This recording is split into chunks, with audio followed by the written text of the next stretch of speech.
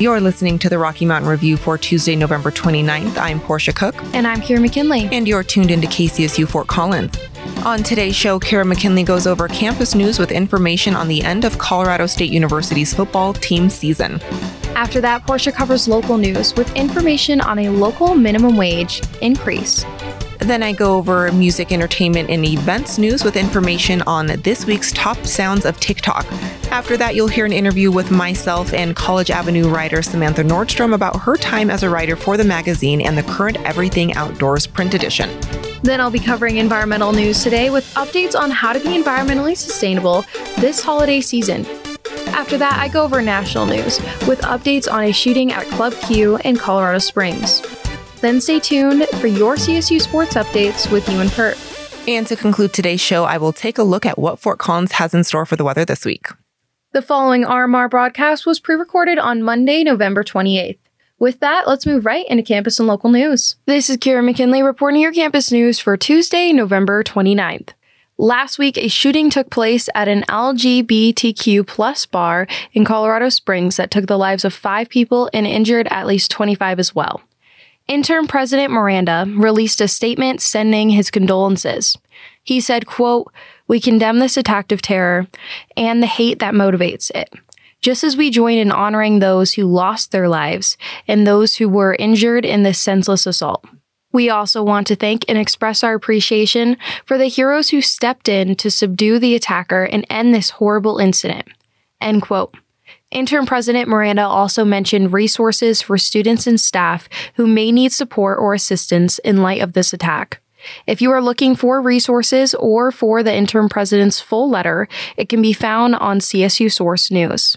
In other campus news, the Colorado State University football team wrapped up its season this past weekend. The Rams played the University of New Mexico. The final score was 17-0, making this the 12th consecutive win for the Rams against the University of New Mexico. Not only did the Rams celebrate their win in this game, but this was also their senior day, which is a game that aims to honor all the seniors who will be graduating, according to the Collegian. For more information on CSU athletics, make sure to stay tuned as later in the show, Ewan Pert will go over all news on CSU sports. At the ASCSU meeting that took place on November 16th, many pieces of legislation were brought before the Senate. A few of those pieces of legislation were particularly notable, one of which was the Groom Transportation Bill. This bill was seeking $7,000 from the Senate Discretionary Fund to help provide free airport transportation to the Denver International Airport for students during the holiday season. Another bill that was presented to the Senate is the signature of the ASCSU bill. This bill would include an endorsement letter that would be sent to the 118th United States Congress concerning Roe v. Wade. This bill brought up a lot of opinions within the Senate. Jessica Laffey, who is a senator, claimed that it's not the Senate's job to get involved in national politics and that this bill may be crossing a line. Nonetheless, after a heated debate, the bill was passed 24-8. Information from this story comes from Sam Huden, a reporter for the Collegian. Thank you for listening to my campus news updates. Now on to local news with Portia Cook. I'm Portia Cook reporting your local news for Tuesday, November 29th. On Tuesday, November 15th, the City of Fort Collins City Council unanimously voted to postpone its larger minimum wage increase and resume minimum wage discussions in 6 months. If passed, Fort Collins would have seen a minimum wage increase of between $18 and $19 per hour. For now, the minimum wage will stay at its current rate of $12.56 per hour. Regardless of Tuesday's decision, the city plans to increase the minimum wage for city employees to $15 per hour in 2023. As for why the wage increase was postponed, City Council said they did not hear enough from residents, workers, and businesses affected by the increase. Mayor Pro Tem Emily Francis told Colorado Public Radio, quote, "I think we've had a lot of business come out and talk about why they're against it, and we really haven't heard from employees that would be impacted from this." Francis went on to say that, quote, "I think it would be good for the city to concentrate more on those low-income residents who would fall under this minimum wage and the benefit to them," end quote. A 2019 bill signed by Governor Jared Polis allows Colorado municipalities to adopt their own minimum wage. Fort Collins initially proposed to increase the minimum wage to $15, but according to data analysis found in city documents, a sustainable wage in Fort Collins is $18.39 for a single adult and $19.92 for two fully employed adults and a child. Fort Collins City Council will revisit the increase through work sessions and hope to vote on the issue next summer. If the minimum wage increase is approved, it will take effect in 2024. Information from this story comes from CPR. In other local news, Northern Colorado nonprofit Realities for Children is short on bikes this year for its annual bike drive. The event distributes new and refurbished bicycles and new helmets to children ages 2 to 17 who have been abused, neglected, abandoned, or are at risk in Larimer County. According to the Coloradoan, this year the nonprofit is seeing its largest request for bikes in 27 years, with 398 children hoping to get a bike. Executive Director Crave Stetcher told the Coloradoan that as of November 22nd, the nonprofit was short 170 bikes. While all bikes are accepted, the largest need is for 24-inch and 26-inch bikes for children ages 12 to 17. According to the Realities for Children website, the nonprofit asks that used bikes have no rips, tears, or chipped paint. All used bikes must also undergo safety checks and, if necessary, any repairs. If you're looking to donate a used bike, you must take them to one of the following drop-off stations: Recycled Cycles off Mason Street in Fort Collins, the Phoenix Cyclery off East Mulberry Street in Fort Collins, Trek Bicycle North off West Laurel Street in Fort Collins, Trek Bicycle South off East Harmony Road in Fort Collins, and Trek Bicycle Loveland off Thompson Parkway in Johnstown. New bikes can be dropped off at one of the partner bike shops mentioned previously or directly at Realities for Children at 308 East County Road 30, Fort Collins through December 7th. For additional information on how you can support the unmet needs of children in our community, you can visit realitysforchildren.com.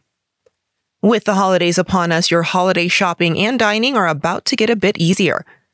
The City of Fort Collins is offering free parking on Saturdays in 3 city parking structures, including the Firehouse Alley parking structure off Chestnut Street, the Old Town parking structure on the corner of Remington and Mountain Avenue, and the Civic Center parking structure on the corner of Mason Street and LaPorte Avenue. According to the Coloradoan, free Saturday parking will start November 26th and continue through December 31st. Parking will also be free on upcoming holidays like Christmas, observed on Monday, December 26th, and New Year's Day, observed on Monday, January 2nd. On all other days, parking is free for the first hour and then $1 each hour after in all structures. Payment can be made in kiosks located at the structure or through the Park Mobile app. That's all for today's local news. I'll be right back with your music, events, and entertainment news after the break. Hey, this is DJ EMS. Be sure to tune in on Saturdays from 9 to 11 a.m. for my show Siren Rock, only on 90.5 KCSU Fort Collins.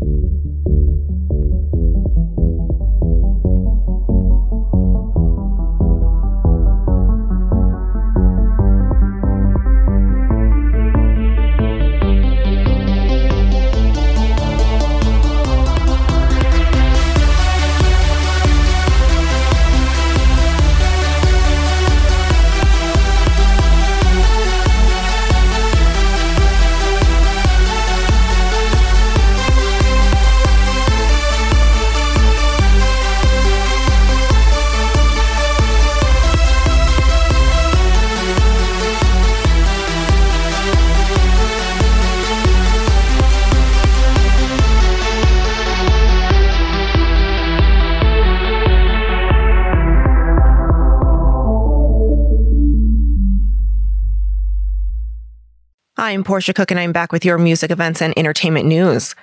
Taylor Swift is keeping the #1 spot this week on the Billboard's Top 100 with her song Anti-Hero. This will mark her 4th week on the Billboard chart's Top 100 #1 spot. Wondering what the top 3 sounds from TikTok are this week? Well, coming in 3rd is Meghan Trainor with Made You Look. Coming in 2nd is Monkey Spinning Monkeys. And taking the number one sound for TikTok this week is Love You So from King Kong and BBQ Show. Information from this story comes from Talkboard. In events news, the Lyric, in partnership with the Fort Collins Museum and Colorado State University's ACT Human Rights Film Festival, present All That Breathes. The Pay What You Can event will kick off at 6:30 p.m. on Thursday, December 1st at the Lyric in Fort Collins. All That Breathes is the first film in history to win the Best Documentary at both the Sundance and Cannes Film Festival and chronicles two brothers in one of the world's most populated cities who have devoted their lives to the efforts of protecting the black kite, a majestic bird of prey essential to the ecosystem of New Delhi that has been falling from the sky at alarming rates. Amid environmental toxicity and social unrest, the Kite brothers spend day and night caring for the creatures in their makeshift avian basement hospital. Director Shaunak Sen explores the connection between the kites and the Muslim brothers who help them return to the skies, offering a mesmerizing chronicle of interspecies coexistence.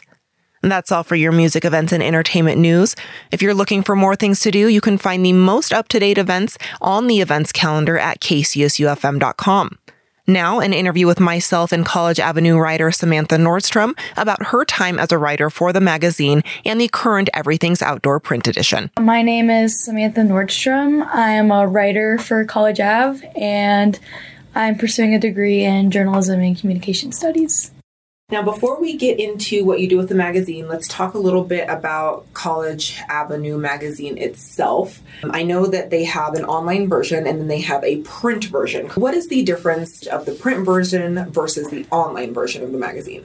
So the print versions are definitely more like themed, I think, like to the theme, I guess. Like online, we put all our stories that go on print online as well, but online it also can expand beyond the theme, and like other stories that aren't necessarily on the print theme can also go online.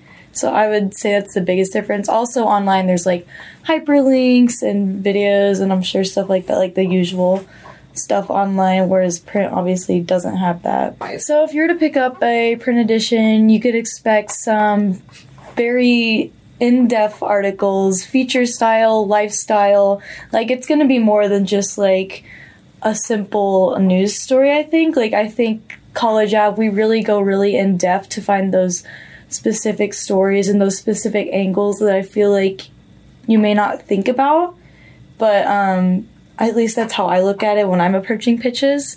So I think if you're looking to learn about something new, maybe the new lifestyle choice, I don't know, anything like that, I think College Ave is definitely a good magazine that someone would like. I know we also talk about like local gems in Fort Collins, like a lot of culture and art and stuff like that. So very local. If you're wanting to get to know like the town of Fort Collins more, we also, I think a lot of coverage is just about like specifically Fort Collins and stuff like that. So yeah, that's what I would say is the biggest difference. Now, we were just talking a little bit about how this new print edition is new. What would you say is the difference between this new print edition versus the old print edition? So the old print edition was, at least for this semester, CSU Roots, which was basically all about the history of CSU and, yeah, what it sounds like. CSU Roots, CSU's history, and talking about what makes CSU, like the school's identity. And this one, this newest edition, is geared more towards specifically outdoor culture in the northern Colorado area. So all the articles, photos, stories, everything is tailored towards that theme. So yeah, that's the big difference. How would you say College Avenue magazine differs from other college magazines? Well, I haven't really seen any other college magazines, so I don't know if I can quite compare it to another college magazine, but I do think it's a very unique magazine. I remember touring CSU and then like just seeing the magazine, like when I was like in junior high school, I saw it and I was like, oh, this looks so cool. And like I picked up a copy and I was like, if I come here, I'm going to write for this. And it really came full circle because I did come here and now I'm writing for the magazine. But I do think it's really unique. It's really specific to the culture at CSU and Fort Collins in general. So, yeah. Definitely. Now, speaking of that, you said you've seen the magazine when you were a little girl. It's come full circle. Now you're actually writing for the magazine itself. Let's talk a little bit about your time with the magazine and the work that you've contributed to the magazine. How long have you been a writer with College Ave? So I went through training to become a writer back in October 2021, and I wrote my first piece shortly after that. And yeah, I've been writing ever since then. I've written, I think, 4 pieces. Hold on, let me think about this for a sec. So 4 pieces. So this one will be my 5th piece for the magazine. That's coming out on Wednesday. So, what would you say is your greatest strength as a writer for the magazine? I feel like I'm a very visual writer. Like, I like to be very descriptive. I like to make the reader feel like they are dropped in a place or whatever, or in the situation that I'm talking about.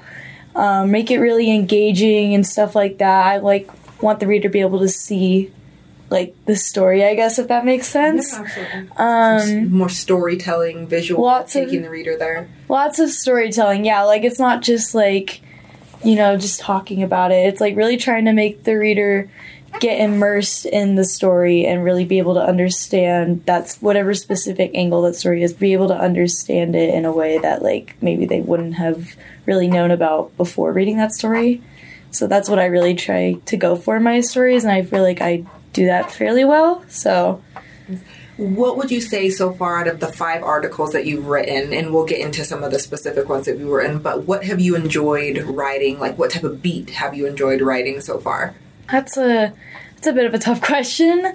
The first article I wrote was really fun. It was about thrifting, which I thrift all the time. I love thrifting. That was more of it wasn't really a theme piece. It was just it was my first story, and I kind of just got to pick whatever interested me. So that one was really fun. I went to the thrift stores, interviewed some employees, and got to learn a lot about the culture of thrifting that I didn't really know before.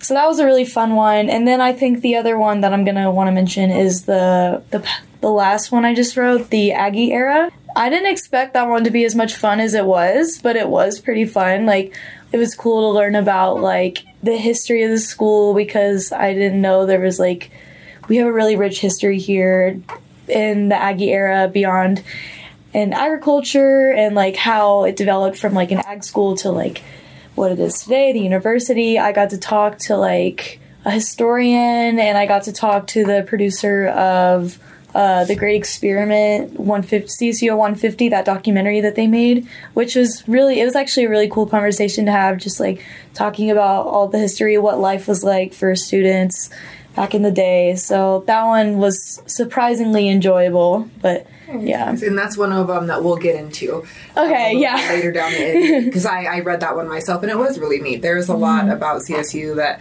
it's interesting. We go here. I've even grown up here, and I'm like, I did not know this. Yeah, I was thinking, when Kaylee asked me to pitch an idea for CSU Roots, I was like, we used to be the Aggies, and I feel like not a lot of people know why or about that. So absolutely.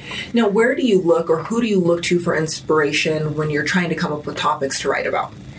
Wait, who do I look to? Yeah, who, or is there anything that inspires you to find different topics to write on? Or yeah, well, if we're talking about a person, I would definitely like to mention Kaylee, the editor-in-chief. She has taught me a lot since I've joined the writing staff about not only just improving my writing as far as grammatically and structure, but also just really finding those good stories that people want to hear, and finding that angle that's interesting and engaging and unique, and also tailored towards what we're going for at College Ave. So I definitely look to her a lot for inspiration and advice and help and stuff like that. And I guess what I'm learning in my classes too, what my professors are teaching me about storytelling, it's just it's all coming together, I guess, which is pretty cool. So yeah. What would you say is your goal as a writer for the magazine? My goal as a writer, I guess I would say, kind of like what I was saying earlier, I just want to tell these really impactful, cool stories that maybe, you can learn something new from it, or get a new perspective that you didn't know about. Like this past article I just wrote was about trail building, And it's like, you think about it, like, who's the one building those trails? How do they do it?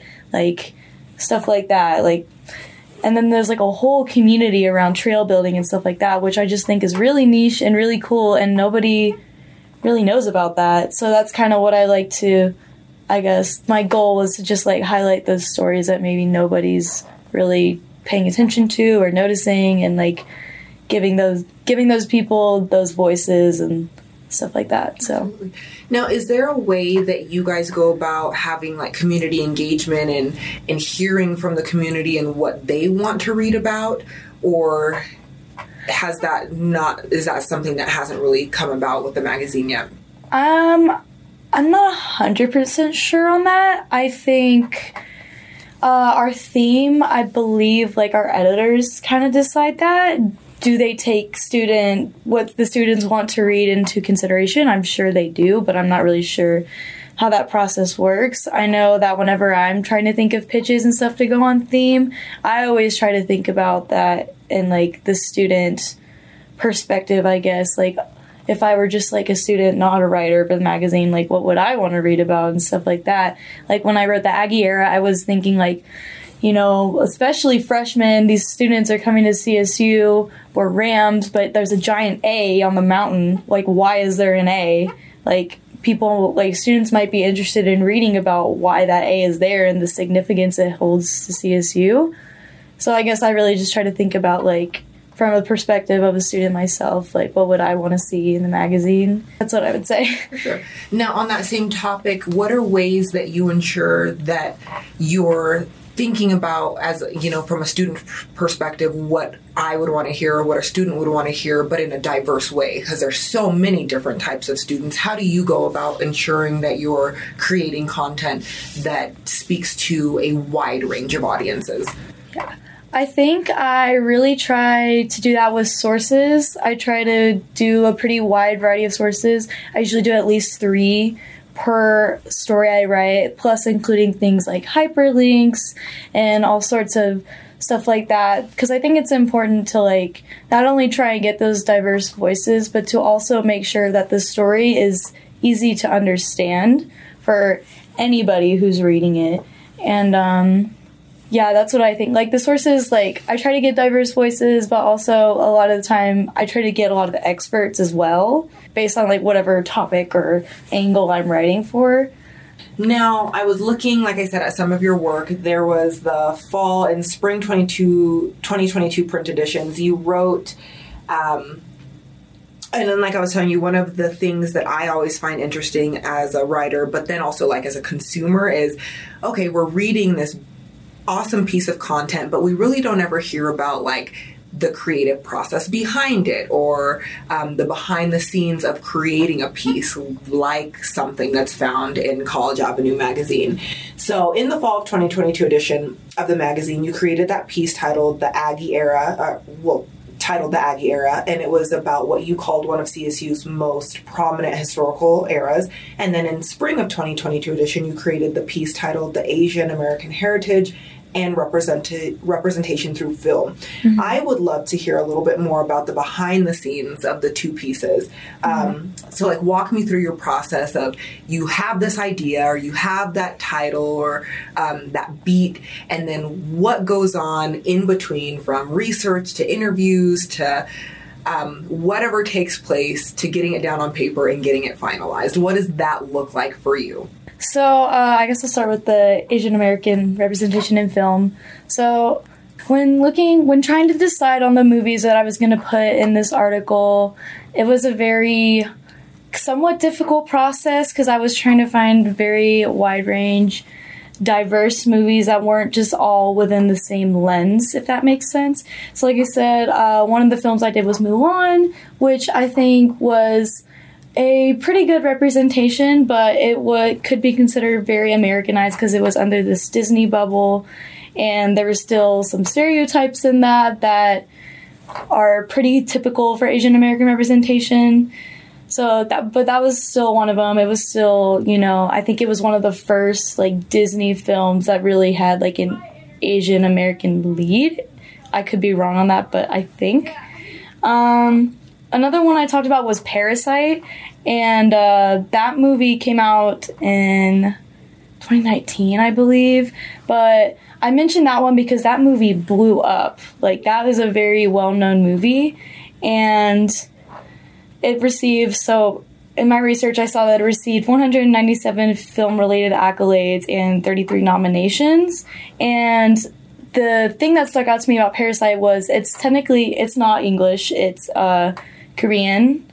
Yes, Korean, and which means there's subtitles and stuff. And I feel like one of my sources and I talked about this, the thing with like subtitle movies is they usually tend to be a little less successful just because people just aren't always a fan of that. But this one really just like became really popular. Like how do I say this?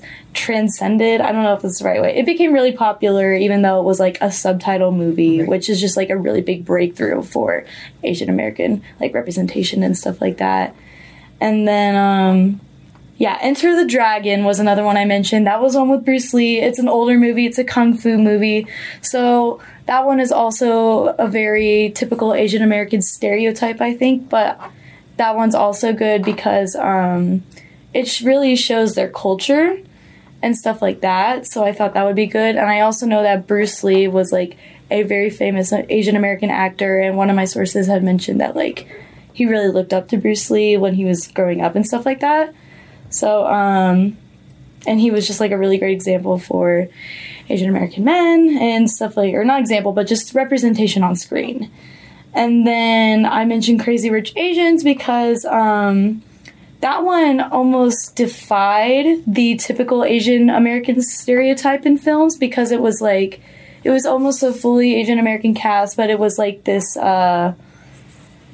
like pop culture story, if that makes sense. I don't know if that's the right way to put it, but it was like this romantic comedy that was like, it was just a very different tone, I think, than like a lot of other Asian American films that had been made, if that makes sense. Yeah, no, I hope this is all sounding okay. Yeah, no, it does. Okay.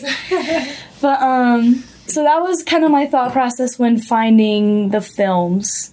And the other thing I really tried to take into account was thinking about what good representation looks like on screen. And to do this, I spoke to one of my past professors. He was my communication and pop culture professor, and I interviewed him, and he told me about what he thinks is like a good definition of representation. And his definition of it was it's people of different ethnicities receiving all sorts of roles, whether they're major, minor, flat, or nuanced.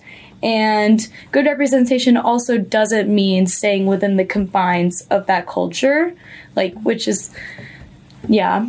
So like maybe one day we were thinking about you get to the point where it's it's not the best Asian American romantic comedy, it's just the best romantic comedy type of thing.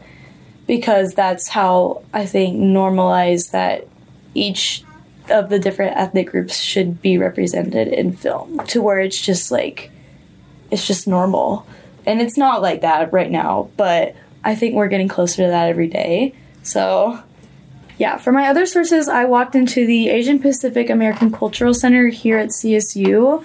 I didn't know who I was going to interview. I pretty much just walked in there and was kind of like, can anyone give me 15 minutes of their time to talk about Asian representation in film? And it was, I'm not gonna lie, it was definitely scary. I probably sat outside there for a good 15 minutes before walking in because I was just nervous, because it's a very tricky thing to walk in and be like, can I interview you because I need your perspective as an Asian American? It's just it can be a bit uncomfortable. And but that's what I did. I got an interview with the assistant director, actually. I got an interview with him and got a lot of input from him. And then I got an interview from another student who was actually she grew up surrounded by Middle Eastern culture, so that was another interesting perspective that I was able to put into the story, which was cool. Yeah, that was pretty much, I guess, the research and gathering material.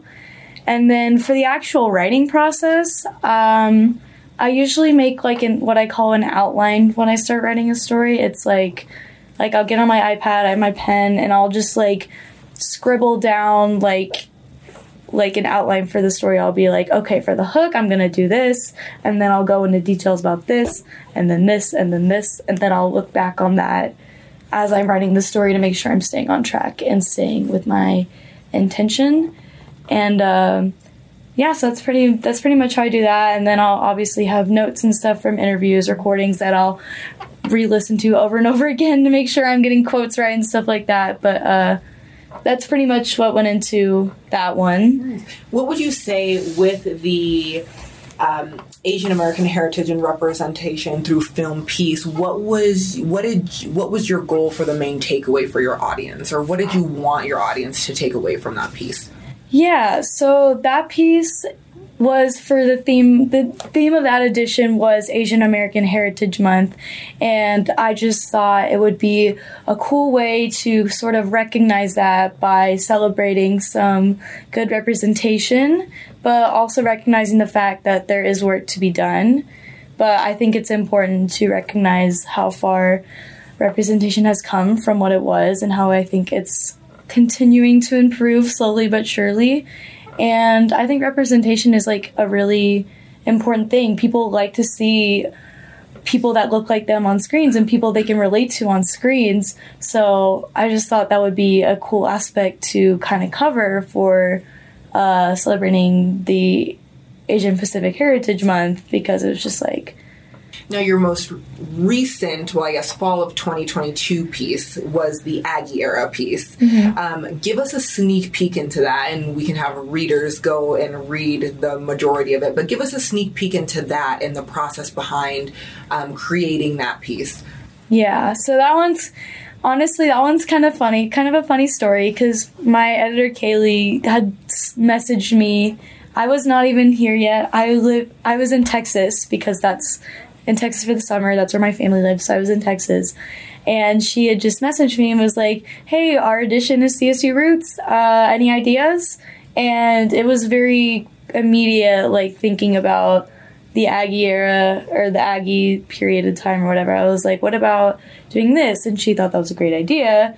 And I know the deadline for that, I believe, was 2 weeks after school classes started, and I had just moved into my apartment here, so it came up very quickly. So I began my research for that before I even came back to Colorado. Just went online. CSU's website, was looking for history. It was harder than I expected it to be to find a lot of history, but that was whenever I stumbled across the documentary that I took a lot of information from, or borrowed a lot of information from, I should say, the Great Experiment CSU at 150, and I came across that and was like, this is perfect. It's got the entire history of CSU just in this hour-long documentary. So I was able to watch that, and and then I came here and met with Kaylee, and I had my research, but I was like, I don't have any sources for this. I don't know who to talk to. And it's so funny because it just fell right into my lap. Basically, after that meeting, there was this Rocky Mountain Student Media, big faculty meeting or something going on. I don't remember exactly what it was called, but Kaylee invited me to go to that. I went ahead and just was like, why not? I'll tag along. And the producer of that documentary was there. So after that meeting, I was able to connect with him, and then he connected me to a historian, and that was where that whole conversation came from, and how I got a lot of my information from the conversation I had with the two of them. So it was just wow. It was very lucky, very magical, coincidental situation, but I think having their perspectives in the story really just made it into something great, and absolutely really awesome. And then I also was able to interview the Dean of Agriculture, the Agricultural School, James Pritchett, and he provided a really unique aspect too, because it was this was an agricultural school before anything else. So Yeah, that's all I'll say. I won't say anything else, I guess, about the content in it, but I do think it's a really interesting piece. And what would you say is the focus point of that piece? I think the biggest focus was just focusing on what life was like for students.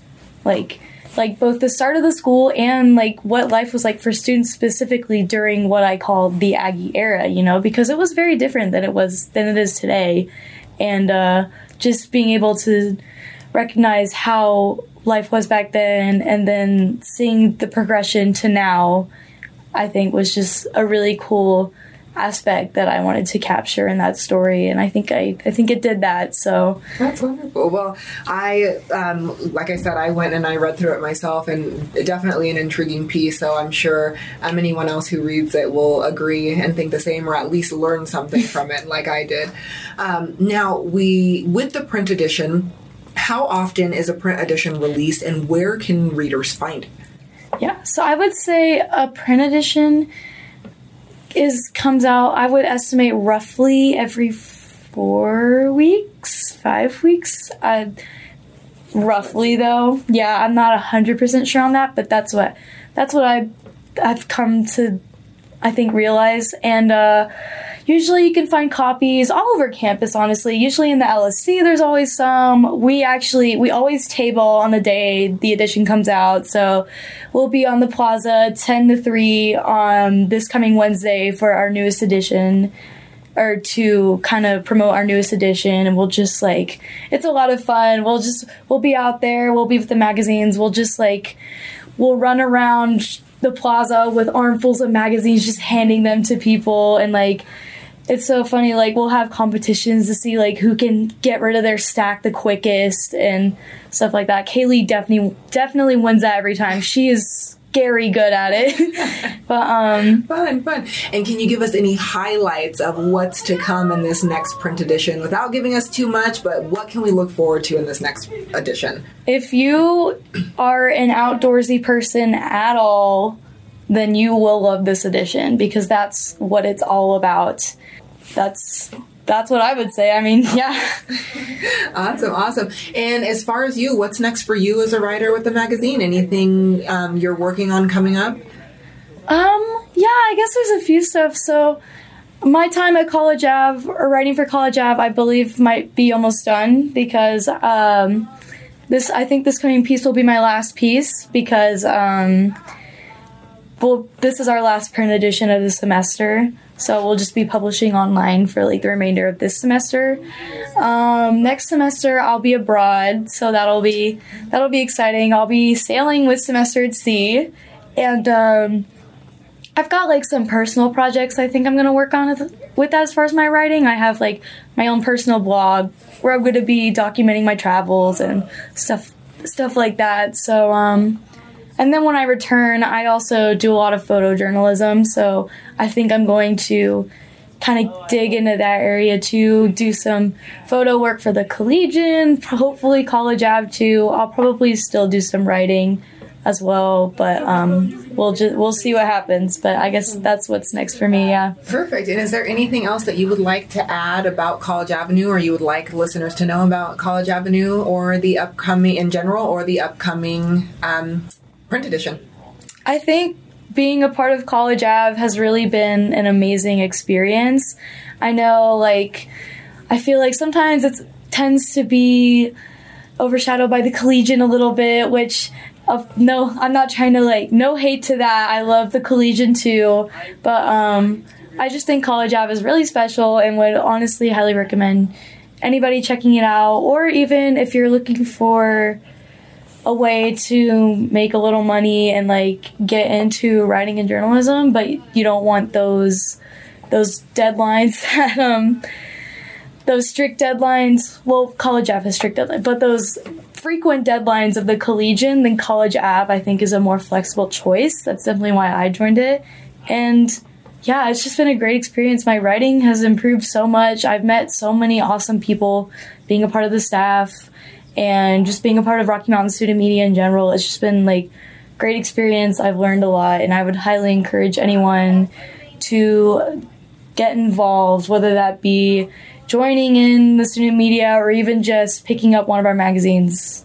when we're tabling or on campus. So that's so wonderful. Well, thank you so much. Yeah, thank you. If you're looking to read about all things outdoors, you can find the Current Outdoors print edition at collegeavmag.com/print editions. Stay tuned for environmental news with Kira McKinley after the break.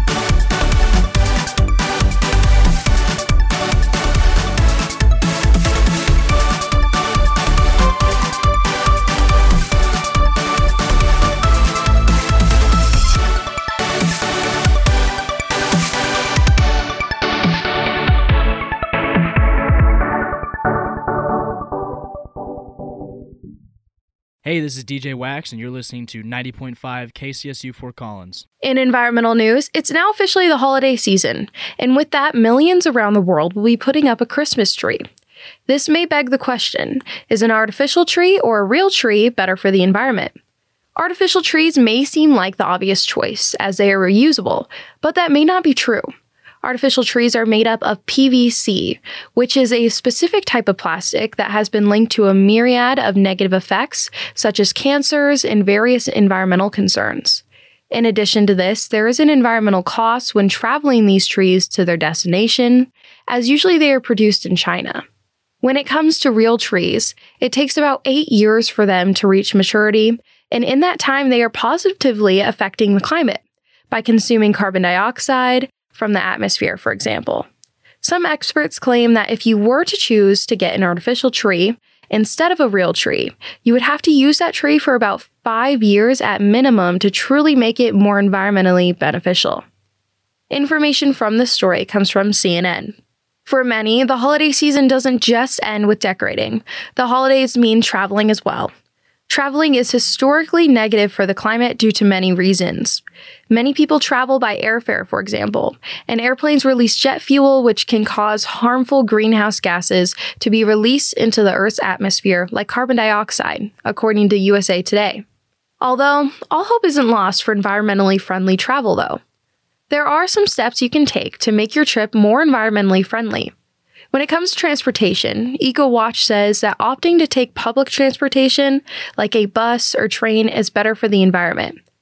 If you do have to fly, EcoWatch suggests limiting the amount of flights and layovers you choose to take, as taking off and landing requires more energy than cruising does, so limiting the number of flights you take can help conserve energy. When it comes to picking out a place to stay, CNN suggests opting for a sustainable hotel. One of the hotels CNN has highlighted within their article is the Four Elements Hotel in Amsterdam.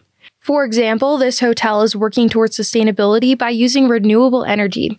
Wind turbines fuel the hotel's air conditioning and heating services, while solar energy heats the hotel's water. You can find more environmentally friendly tips on sites like CNN and EcoWatch. Thank you for listening to my environmental news updates. Make sure to stay tuned for my national news updates that are coming up next. Big Al's Burgers and Dogs is a proud supporter of KCSU, located on Mountain Avenue, just west of College in Old Town. Big Al's Burgers and Dogs features the 60/40 burger, classic burgers, hot dogs, veggie burgers, fries, and shakes.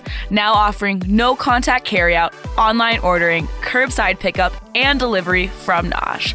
For more details, visit bigalsburgersanddogs.com.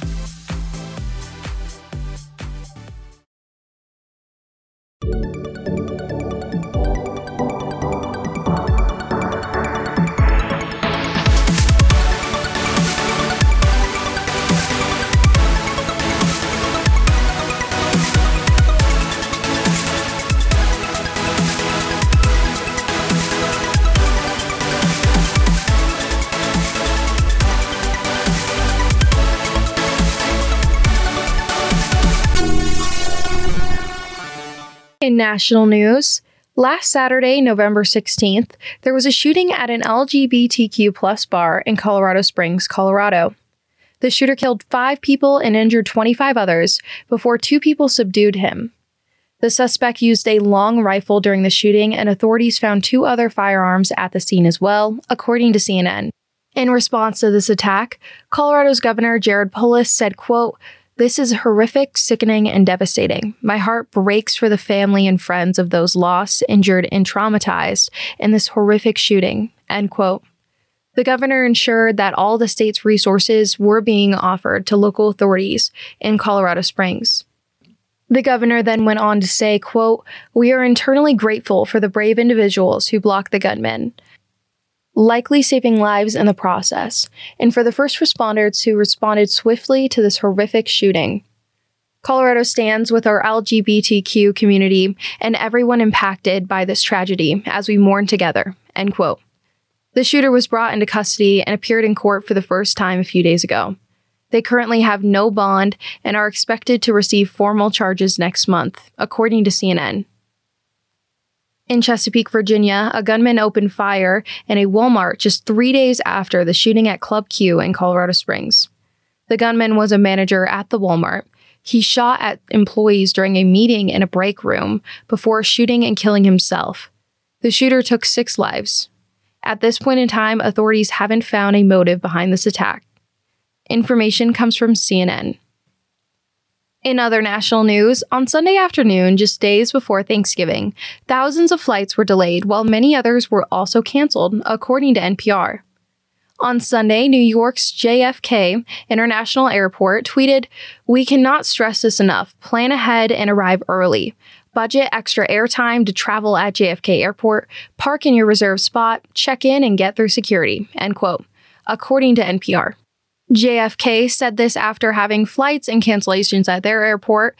They were just one out of many airports all around the country experiencing flight delays and cancellations. A popular budget airline, Frontier, has now cut its customer service phone line. Customers will no longer be able to speak to a live agent. Now they will just have the option to join a live chat on the company's website or on its social media channels to seek help. The company has said that this change is supposed to help improve their customers' experience and make it more efficient, according to NPR. The World Cup has officially been going on for about a week now, and it has been very eventful to say the least. The United States team's first match was against Wales. This was Wales's first time in the World Cup since 1958, and the United States' first time back to the World Cup since 2014. The match ended in a draw with both teams scoring 1 point. This meant that both teams would go on to play, but the stakes became higher. Each team will need to win a match to stay in the tournament. After the US-Wales game, Wales proceeded to play Iran and lost 0-2, so their place in the tournament will come down to their match against England on Tuesday. The US has already played England, and the match ended in a 0-0 draw. While this wasn't a win for either team, the draw can still be seen as a success. The English men's soccer team is ranked 5th in world standings, while the US men's soccer team is ranked 16th. The US hasn't beat the English team since the World Cup that took place in 1950, so it's extremely notable that they've come close to a win this time around. The United States soccer match against Iran will take place on Tuesday as well, and at that point, we'll see which teams progress to the next stage. Thank you for listening to my national news updates. Now on to CSU Athletics News with Ewan Pert. I'm Ewan Pert, and welcome to this week's RMR Sports Update. Up first, we have volleyball, who finished their season 19-11 after an up-and-down season and the announcement of head coach Tom Hilbert's retirement. Late in the season, the team took a tough loss in 5 sets against San Diego State. The team will retool and see much change this offseason, but due to Jackie Van Liefde being the only senior on the team, this team will have plenty of continuity going into next season.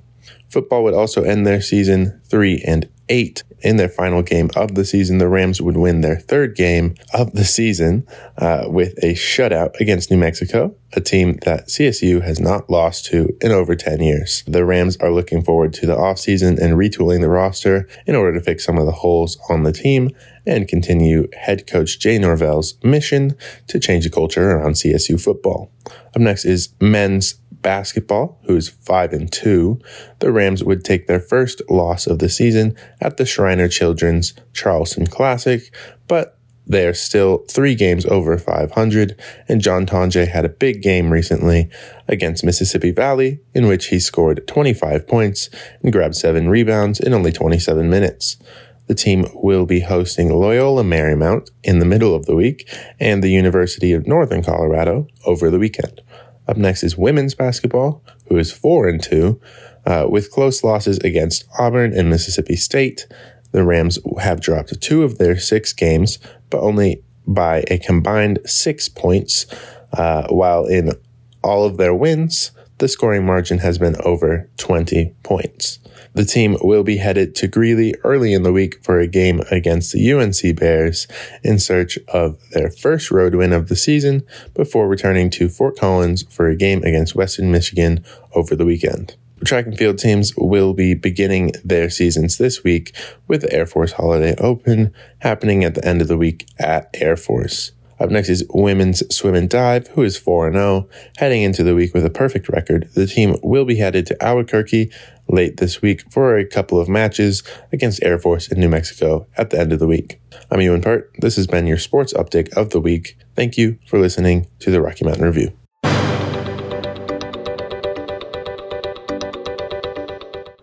I'm Portia Cook with your Fort Collins weather forecast for today, Tuesday, November 29th. Winter weather is upon us as seen today with highs in the low 20s and snow showers throughout the day. Tonight, you can expect temperatures to drop to a high of 4 degrees. Wednesday, you can expect temps to jump up a little bit to a high of 29 with partly sunny skies. And for Thursday, we see temps jump up even more to temperatures in the mid-40s, again with those partly sunny skies. And for the rest of this week's weather, you can tune in for the next episode of the Rocky Mountain Review, only on 90.5 KCSU Fort Collins. I'm Portia Cook with your KCSU Weather Report. And that's Information all for today. Comes from the Weather We Channel. just wanted to thank Damian Castile for our amazing theme music that's playing right now. We'd like to thank our guests today, as well as the rest of the staff here at KCSU and Rocky Mountain Student Media. We couldn't do this without you. And I'd like to thank you, Portia. And I'd like to thank you, Kira. And finally, we couldn't do this without you. Dear listener, thank you. If you missed any part of today's show, you can find the RMR podcast on kcsufm.com under news or podcast. You can also find us on Spotify or anywhere else you listen to your podcast by searching KCSU News. And with that, we'll see you next time.